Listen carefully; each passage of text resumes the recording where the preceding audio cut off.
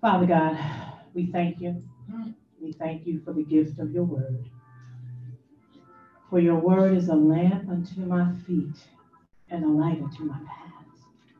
And your word is strength for my life. May the power of the Holy Spirit take charge of the words that come from my mouth. May the words of my mouth and the meditation of my heart be acceptable in your sight, O Lord, my strength and my Redeemer. In Jesus' name I pray. Amen. As you all know, we are dealing with the 30 life principles from Dr. Charles Stanley. And I tell you, this book is really something. It's showing me, it's a lot that is showing me about life's principles. And I'm before you because we're now headed to life principle number 5. And I looked at that, I was like, okay, you're right. You're right. And it's life principle number 5 says, God does not require us to understand his will, just obey it, even if it sounds unreasonable. I was like, whoa, yeah, that's true, because I've been there where been some unreasonable things that I thought, but that was my thinking. So, okay. How many times in our lives have we planned things and they didn't go the way we planned? I can raise my hand. Is there a reason our plans did not turn out the way we wanted them to? Of course there is. Everything in our lives was already set in motion by God from the very beginning, from the foundation of the earth. Although we were born in sin and shapen in iniquity, that did not stop the plans that God had for us. Amen. Wow. Here's the scriptures that I want you to go to, and that's Proverbs 16:9, page 753. Joshua 3, verses 2-5, page 257, and this is in the voice. In the voice. Joshua 3, 14-17, pages 257 and 258. Joshua 6, 1-6, 259 and 260. I think that is it. And I think I have some others, but that'll be in the end for you. Yeah, that's it for now. Okay.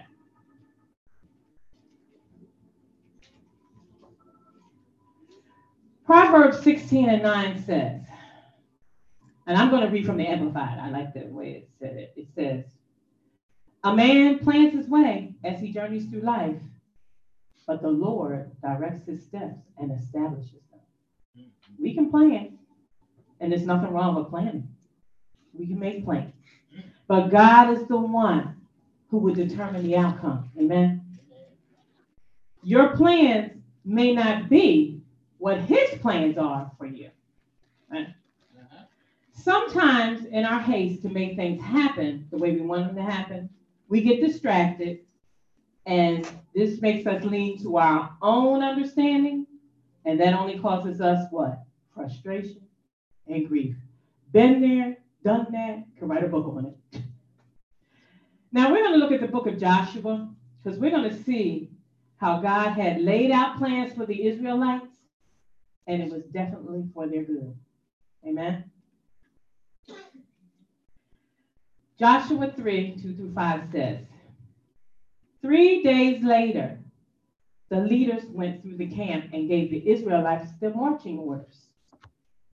Tomorrow, you will know it is time to go when you see the Levite priest carrying the covenant chest of the Eternal One, which is the Ark of the Covenant, the Eternal One, your God.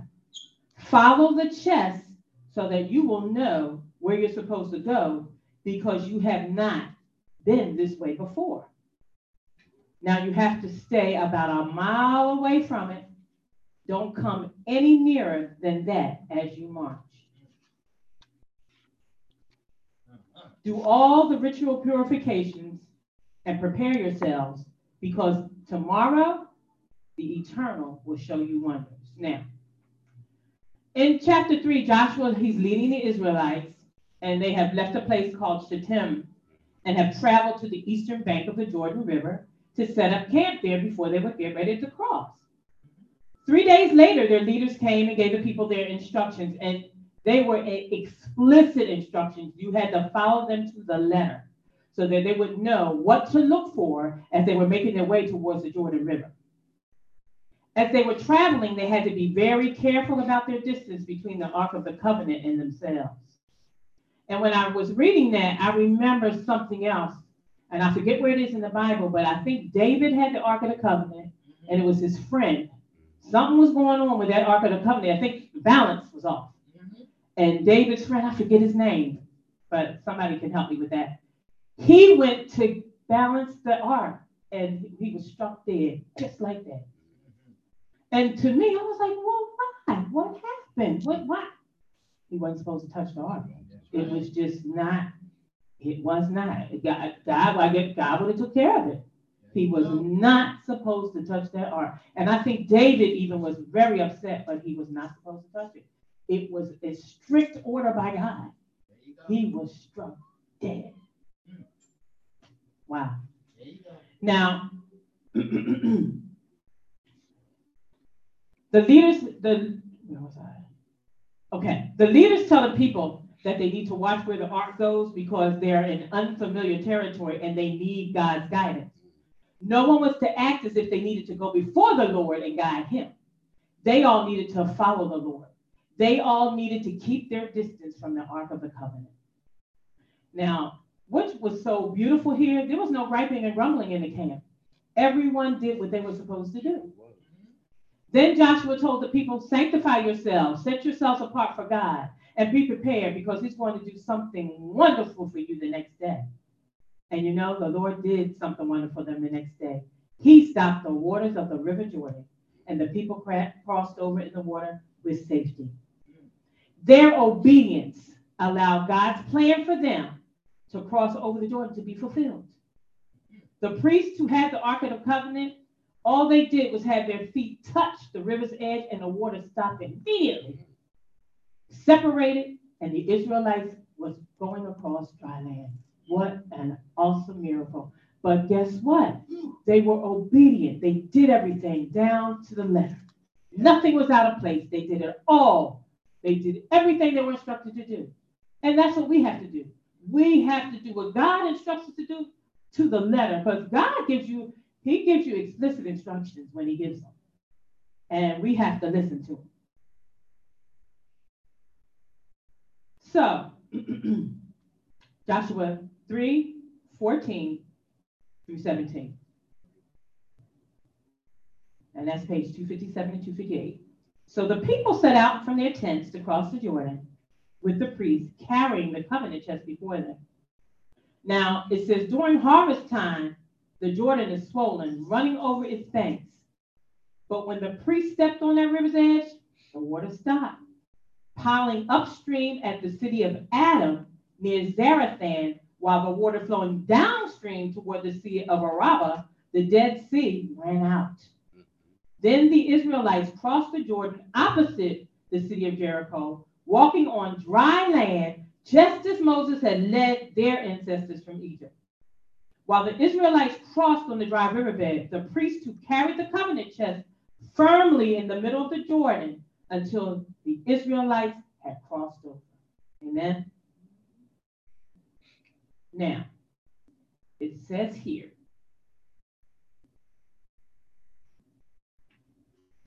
that the Jordan normally had many fording places, but this episode takes place during the grain harvest, when the spring rains and the melting snow from Mount Hermon would have flooded the Jordan's banks, making it completely impassable. Also, enemies and beasts such as vipers, scorpions, crocodiles, panthers, they could hide in the overgrown brush along the banks. So you know, when God separated that, whoever was in that, they were separated as well. So he made it a passage for them. He made it a safe passage for them. Amen. Now, I was reading it, and Dr. Stanley asked this question. He says, what do you think would have happened if the Israelites had not obeyed God? And I said, well, they would have been back in exile again for disobedience. I said, that was my, I said, well, that's what I think they would. I don't know how many years it would have been again, but here we go, back to exile because you're not listening to the Lord. But praise God, they did. Amen. Praise God. Okay. Now, we're going to move on to Joshua 6 because this talks about the wall of Jericho and God's plan to bring it down. And when you see what the plan is, it does seem out of, and you're like, what? Is this what they're going to do? But, God's plans are not ours. And his plans are much, much, much higher than ours. So, we're going to read Joshua 6, 1 through 6. 259 and 260. Now, the citizens of Jericho had barricaded themselves behind its walls because of the Israelite forces. No one could get in or out. Now, this is what God is telling them. He says to Joshua, I have given Jericho, its kings, and all its soldiers into your hands. This is God telling him this while it's barricaded, right? But he's telling Joshua this. Now, he says, every day for the next 6 days, you will march once around the city walls with all your fighting force. 7 priests will go in front of the covenant chest, each carrying a trumpet made from a ram's horn. On the 7th day, you will march around the city walls 7 times, and the priests will blow their trumpets. Now, when they play a long final blast, then all the people will give a mighty shout. The city walls will collapse in front of you, and all the Israelites will charge in and take the city. So Joshua, the son of Nun, summoned the priests and instructed them. Here we go again. Right. Instructions again. Okay. Jericho itself was on full alert. From a human perspective, this would be hard, if not impossible, for a battle to take place. Yet, from God's perspective, the battle was already over because he said to Joshua, I have, in the past tense, given Jericho into your hand. Wow, that's something. Jericho was not an exceptionally large city, but it was an important, challenging fortress of a city. If Israel could defeat Jericho, they could defeat any other enemy facing them in Canaan. Here we see the wisdom of God as opposed to human wisdom. In that, Israel faces their most difficult opponent yet. The method of warfare is something that made absolutely no sense according to military strategy. It required total dependence on God. Just like we gotta have total, because in our mind, we just can't see. We cannot see what God can see before us. He sees the total picture, the whole picture. He knows the beginning, he knows the end. So, we can't even, our minute or can't even fathom what God can do for us, okay? Now, it required great faith from Joshua because he had to explain and lead the nation in this plan. And it also required faith from the elders in the nation because they had to follow Joshua, And sometimes when people are giving you things to do and you're looking at them, you're like, I don't think so. I don't think it's going to happen. Not.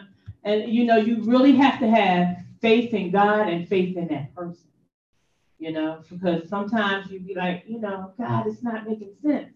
And then the Holy Spirit will come and tell you, it will. Just follow the plan.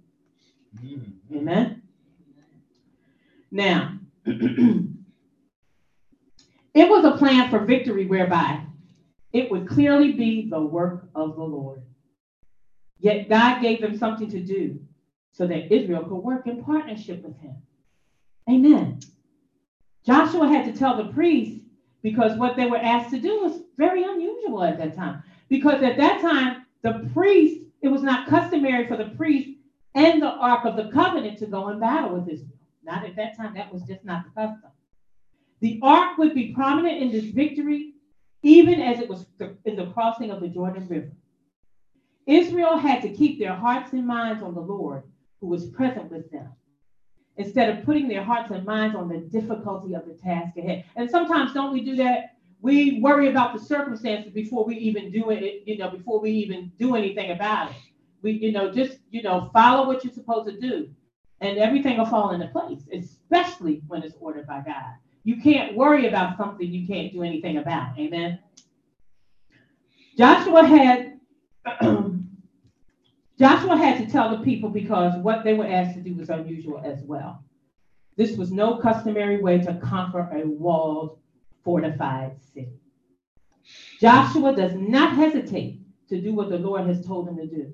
You see that? He didn't hesitate. We can't hesitate. Well, Lord, are you telling me? Just like when he told me to help Sherry. I didn't hesitate. I knew in my heart that's what he was telling me to do.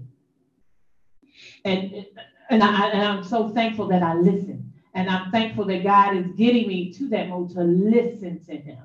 Even when things are not going the way I think they should, I just settle myself down and I say, okay, Lord, work on me, because he knows how my anger, he knows I can get angry. He knows how I'm feeling at that point in time. And I need him to speak to my heart because I need to know what to do next, especially being where I am in customer service. Sometimes I don't have the answer, y'all. I put him on hold. I say, okay, Lord, please help me. And he'll get my mind to stirring. And I was like, thank you. I forgot about that.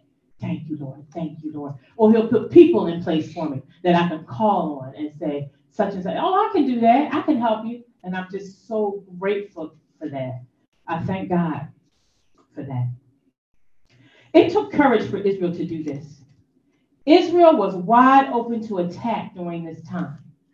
And it would have been easy for the people of Jericho to attack them from the high positions of walls. It was a test of their endurance.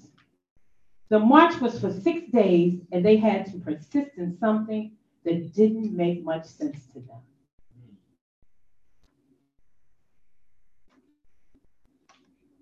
This march took place over a period of 7 days, and Israel could see that this would be a work of God's sovereignty, his grace, and his power, and nothing of human work.